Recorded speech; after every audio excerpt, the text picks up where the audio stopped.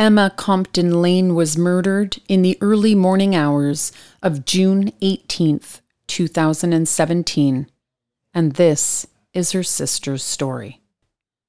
This week, I would like to send a huge shout out to Gordon G and family and JJ. Thank you. Producing this podcast, I need many tools to be able to bring you adequate quality content. I have an affiliate link with Amazon, and by simply clicking on my affiliate link before you make your Amazon purchases, you are helping me to continue to be able to drop a weekly episode. Once you click on the link, you will be redirected to your own Amazon page, ordering as you normally would. There are no extra costs and no fees. You can also, as always, support the podcast by sending a one-time PayPal contribution, or through Patreon, you can donate as little as $1 a month. All of the links can be found in the show notes, so your help is only one click away. I appreciate, as always, your support and dedication to Mourning the Murdered podcast. Hello. Hi, is this Shauna? Yes. It's Kelly calling from Mourning the Murdered podcast. Oh, how you doing? Mourning the Murdered is a podcast I created because in 1999, a friend of mine was murdered. My name is Kelly, and I am your host. I saw the effects that murder have on family members, and I wanted to give a voice to the loved ones of murdered victims. Every week, I interview the family member of a murder victim. So please be sure to tune in every Thursday to hear their stories on Mourning the Murdered podcast. Halifax County is in Virginia, on the east coast of the United States, and has a population of give or take 37,000. When people think of Virginia, they often think of the longtime ad campaign, Virginia is for lovers. This slogan started when an ad depicted the very first honeymoon, which was supposedly to have been in Jamestown. Halifax County was settled in 1752 and has many historic sites, including the Prizery, which is listed on the National Register of Historic Places and is considered to be an architecturally prominent and interesting building in the area, which houses the local community center. It plays host to performers from around the world. There is also an art gallery there displaying various artists at any given time. The Prizery's name comes from the times when this building was used as a tobacco warehouse, and tobacco was prized or pressed, layer by layer. There is also plenty of opportunity to do outdoor things there as well, hiking and fishing, boating and hunting in the natural heritage of these county sites. A popular activity here is canoeing down the Staunton River to see Cat Rock Sluice and Indian Jim's Cave, both of which are also registered historic landmarks. This county does have many historical sites and peaceful activities. A calming area where families enjoy the outdoors together, where people enjoy tranquil activities as a family, where once Emma too enjoyed lazy days and family time. That is, until she was murdered. Her killer is still as yet unnamed, although it is an ongoing and active investigation. Her remaining family's days are now filled with loss and sorrow as they anxiously await the day a person is charged with Emma's murder, who was missing for 5 months before her body was found. This is the story of Emma Compton Lane's murder. Please tell me about what Emma was like as a baby, and how old were you when she was born? We are exactly 3 years apart. She was born on my birthday. I was born March 6, 1962. She was born March 6, 1965. That is so special. How did you like that as a child? Did you enjoy sharing a birthday? I loved it. Oh, that is so beautiful. And what was Emma like as a baby? She had those Shirley Temple curls. Oh, that's and so nice. She was happy. She had a little round face, and she was always really small. And we had kind of like a little small zoo. Nothing, coyotes, prairie dogs, foxes, all kinds of birds, and quail and partridges and stuff. And people used to come down, and everybody wanted to steal them. Oh, really? Everybody wanted them. What types of things did she like to do with you as her big sister? We did a lot together. I mean, we played together. We sung together. We cut up together. 2 days before Emma, her birthday's March 4th. So we all grew up together. So, Kay's sister Tammy and I were really, really good friends. We had another friend, Marianne Dawson. So, like Kay and Emma was kind of like, y'all go away, because we'd walk up to Cody and the little young boys up there, riding dirt bikes and stuff. And we just thought they were in the way. I mean, Kay and I, we laugh about it. Emma and I laughed about it. And did you have any other siblings as well? My brother was killed by a drunk driver in Lakeland, Florida, May the 29th, 1983. And we do have an older. She's 6 years older than I am. And I have nothing to do with her now. I haven't seen her, spoke to her, or had any communication with her at all. Shauna passionately spoke to me about what a blessing it was to have Emma as a sister. She felt she was blessed with this warm-hearted sister who was an adorable girl whose lovely personality shone through to everybody that knew her. With her gorgeous curls, as a young child, coupled with her outgoing and bubbly personality, she seemed to immediately win everybody's attention. Their affinity for each other was more than just a sibling relationship. They were friends. And Shauna relied on Emma. Shauna is now a driving force behind the scenes of this murder investigation, and has been from day one. The second she heard that Emma was missing. Never letting the police forget that Emma was a hardworking business owner, a homeowner, a dedicated daughter to her mother, and caring, compassionate, and accepting sister. As difficult as it is for her to continually stay on top of things, constantly inquiring about any progress, any leads, knowing she has to. Shauna takes no pleasure in the role that has been thrust upon her. She is sure to remind us that her sister was the victim, and she is simply doing what she knows her sister would have done for her. She began by tirelessly searching for her sister, her baby sister, and now continues to fight for justice for Emma. Shauna speaks about the bond they shared and how Emma was such a go-getter and hard worker, a role model that always made her seem like she was the older sister and not the baby of the family. Always making sure everyone in the family was well and happy, showing kindness and forgiveness to everyone she loved. So now you had said that you did not live nearby in distance anymore with your beloved sister Emma, but that you saw her several times a year and maintained a really close and special bond. Yes. Well, I'll go ahead and tell you, in my 20s, I had a really bad drug problem. Emma, I hurt her a lot.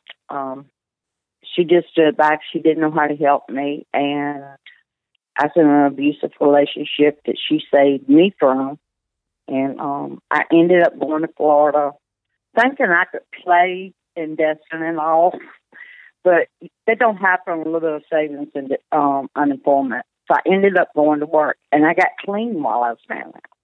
And I'll never get, I hadn't seen her for 3 years, but we talked on the phone and everything. And I met a guy, and we got married, and he's from Mississippi, is where I live at Lamb.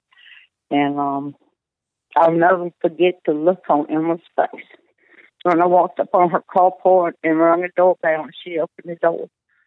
And she finally looked at me, and she could tell I was clean and sober. But I got clean for Emma because I had hurt her so much. Yeah, she never turned her back on me. She never condemned me. She wanted to help me, but she didn't know how. You know, the funny thing is, it didn't divide us. You know, she stepped back because she didn't know how to help, right? You know, when you're a drug addict, nobody knows how to help you. Right. Well, they say you have to help yourself, right? Is that true or no? That is true. Because I was in Florida. I mean, you know, I'm in Florida. Do you really think I couldn't have got anything I wanted? I was in Florida. But I got clean for Elma. And the look on her face that day in September when we came up and she knew I was clean sober just sealed the deal for me. Shauna suffers from a variety of health issues, one of which is PTSD, an all too common effect on the loved ones of murdered victims. Such devastating trauma families live through when someone is murdered in their family. Post-traumatic stress disorder can develop after a very stressful, frightening, or distressing event, or after a prolonged traumatic experience. Emma is deeply missed. She was part of the glue that held their family together. She is always on her sister's mind. Tell me about the devastating moment that you found out about Emma's murder. Well, it was Monday, June 19th. I talked to her on June 17th, Saturday night. Mama was in the hospital, and Emma was actually supposed to go Saturday night, but she had some things to do at the store and all, and she asked Winona that she goes Saturday night, and she goes Sunday. Well, you know, we talk just about every day, every other day, and a lot of times on Sunday, I would either get her or I wouldn't. And so I really, you know, her not answering Sunday, I really wasn't concerned. But I call Mama every morning, 7 o'clock my time, 8 o'clock her time. And I called her that Monday morning, and I could tell something was wrong. And I'm like, what's wrong, Mama? And she's like, I can't get in touch with them. She's not answering it. Phone at the house. She says, I called the store. The girls up there, I can't get in touch with her. She's not showed up. Shauna had a hard time making sense of what their mother was telling her. Emma was the reliable one, always a phone call away. Emma took care of their mother, making sure, as she always did, that she was all right.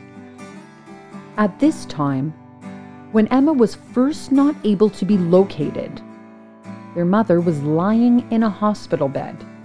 Neither of her other daughters lived close by, and their mother waited for Emma's daily check-ins. And Emma always checked in, making her way to the hospital amidst all of her other responsibilities. You see, Emma had clear patterns set in her daily life. She went to check her store was organized, checked to see if her husband needed anything at work, did the groceries, chatted on the phone with Shauna, and went to see her mother in the hospital. She rarely to never deviated from these patterns, making it particularly easy to know where she was. She always followed a point A to point B type of schedule. How could she possibly be missing? Shauna instantly had a feeling of dread. She said, get Winona to go down there and check on her. And I called Winona, and she was mad, and took me 20 minutes, but she finally went down there. And I wanted to report Emma that day, and I do hold it against myself. I beat myself up every day for not doing it. You know, when I was saying she's going off with some guy and just stupid. And I'm like, really? So she's so bold that he come to the house and picked her up. I mean, her pocketbook was there, her book bag, her bank deposits, her car, her cell phone. Everything was there. And you're burning up my medicine. And she wouldn't talk to me. She wouldn't tell me anything. Unsettling rumors began to spread that Emma had taken off with another guy. Shauna knew this was just not possible. From day one, she repeatedly told the police that Emma would not just up and leave. Absolutely not. When Emma's husband began to say this, that she had run off with another guy, Shauna knew she would never see her sister again. There were also so many facts that backed up her initial gut reaction, but still no one listened to this grieving and desperate sister. Very unsettled by the fact that Emma's car was still at the house, and her wallet and phone. It was very clear that Emma didn't just leave of her own free will. It was time to call the police and file a missing persons report. I called Halifax Sheriff's Department 6 o'clock my time Tuesday morning, 7 o'clock that time, and I was screaming so loud the woman had to tell me, lower your voice, calm down, talk slow. And I told her, I said, my sister, Emma Compton Lane, is missing. Y'all need to get somebody to their house. Shauna also began to call around to anyone and everyone she could think of trying to locate her sister, Emma. But to no avail. A quick decision was made to get back home to the family home, the one that Emma purchased from their parents. The one that Emma was living in at the time of her disappearance. This home was where they all grew up. The memories began rattling through the sister's mind as she headed there. Unfortunately, happy memories were not to be what continued to consume Shauna.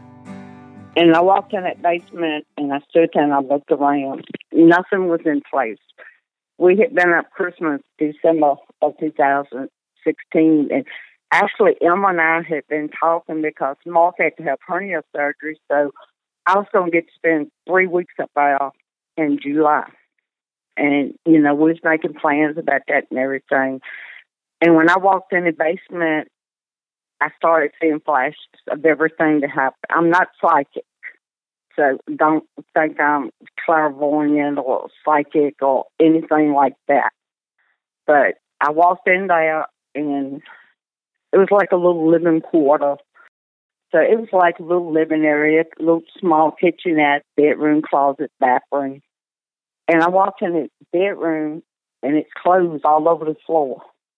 And I picked a couple of pieces up, and I'm like, these are the clothes we packed up in December, because the other one was in a size 11, and these were 6s and 7s, because we stayed up almost all night that night, giggling and laughing and throwing this in that pile, and she's folding and I'm folded, and then she was like, I want to show you this shirt, and she started digging and she'd mess up my pile, and we had put them in totes, 2 totes, blue totes, the big totes.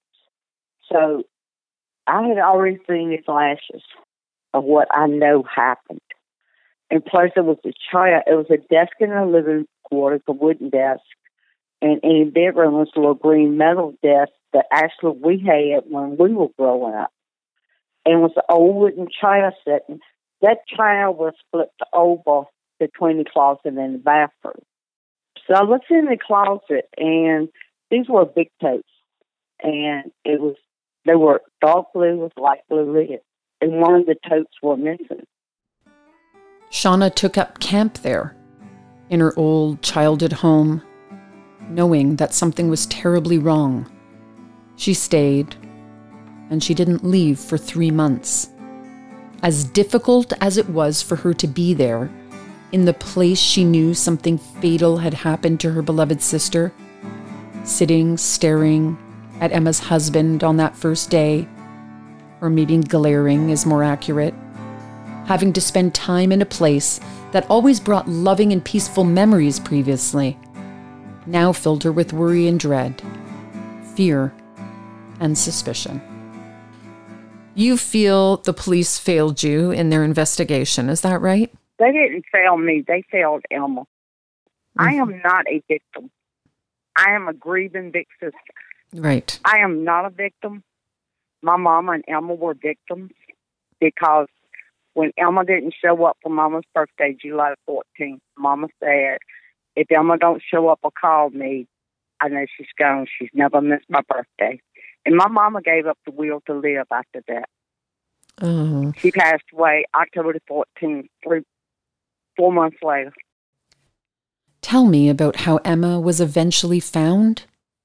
She was located by a neighbor that him and his son were hunting, an investigator for Charlotte County, and they were on Robert Wallace land, and the dogs took off.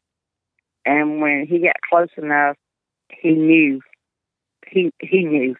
Did he? And he called the police. They went down there, and Russ Levin made the comment, and this come from Captain Mike Womack. They found Elma. Well, how do you know they found Elma? Why are you not up and over there?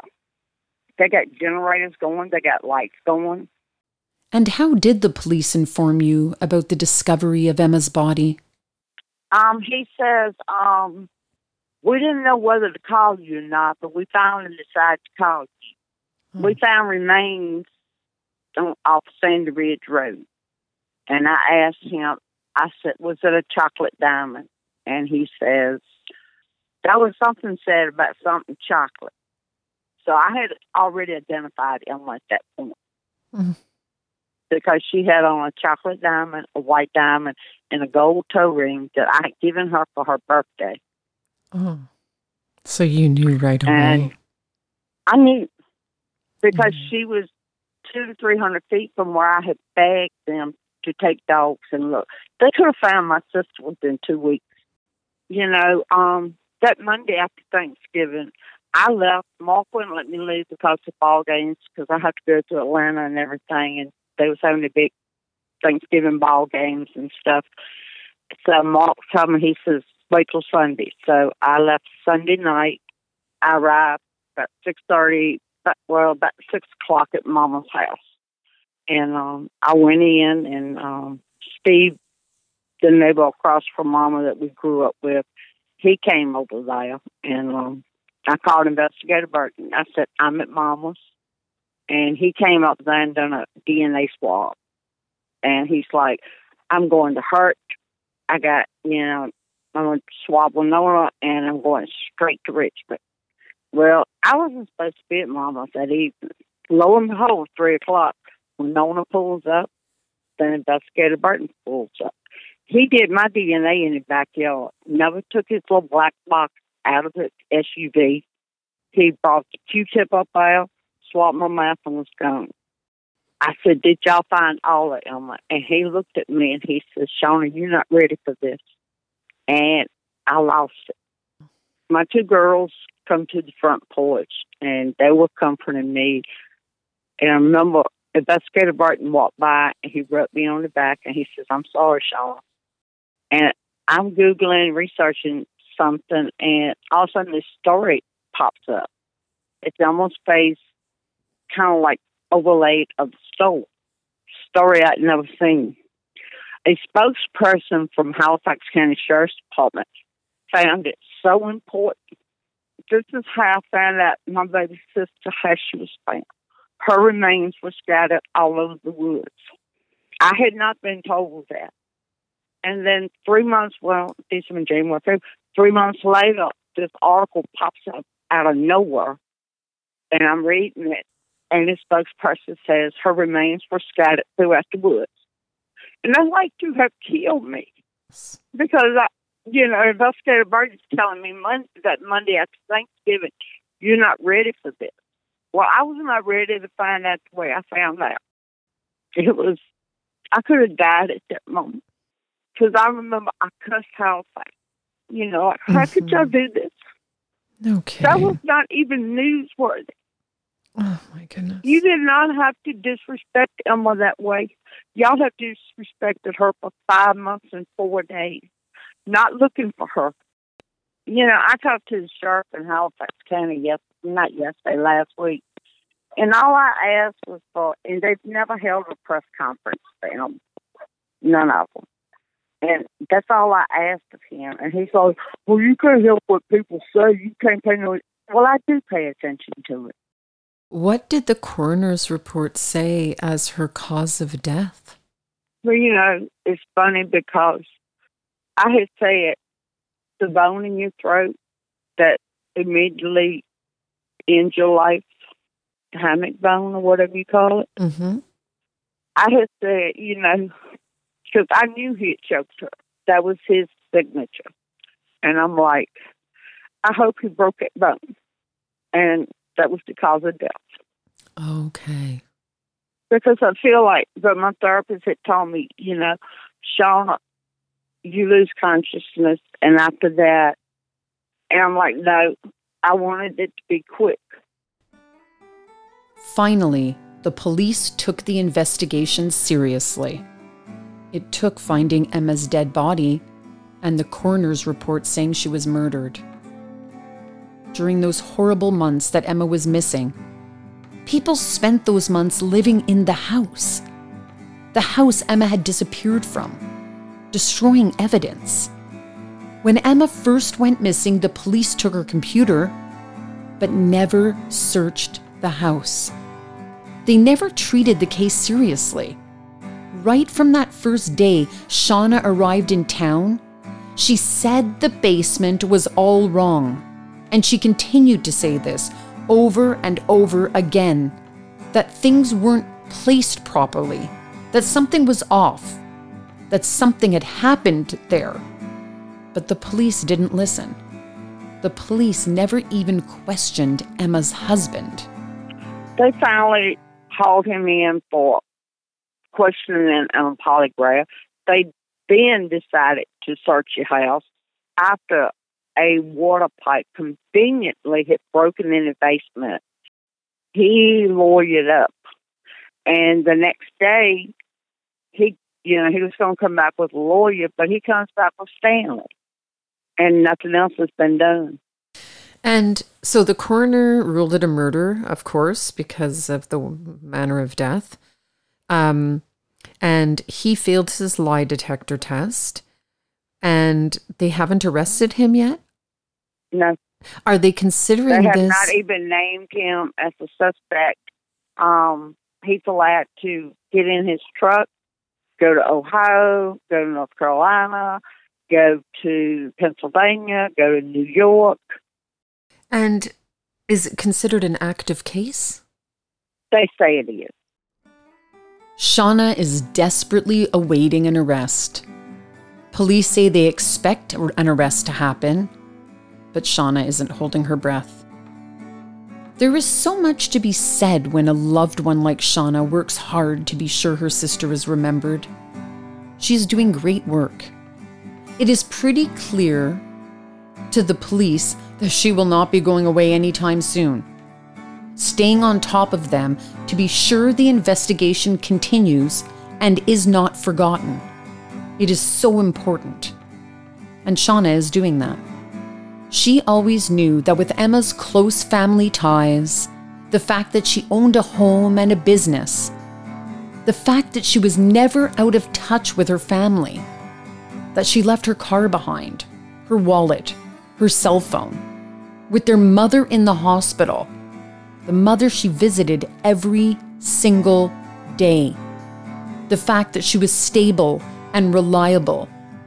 She knew that when Emma suddenly disappeared, things were not going to have a positive outcome. How she wishes she would have been wrong. Emma had been living in the basement of her home for the 3 years prior to her disappearance due to a strained marital relationship. Yet the police never listened to the pleas from her family to investigate. It took finding Emma's remains before her husband was even questioned. Finally, he was given a polygraph test, which he failed. He has not been named as a suspect yet. Let us all hope that an arrest is made soon, so there is finally justice for Emma. Well, thank you so much, and I really do appreciate you taking out the time to be on the podcast today. No, thank you. Thank you so much, but thank you so much that you would call me from Canada to do this. Because Halifax and her so-called friend, Emma's gone. Move on. And Emma did not pass away from cancer. She did not pass away in a car wreck. My baby sister was murdered.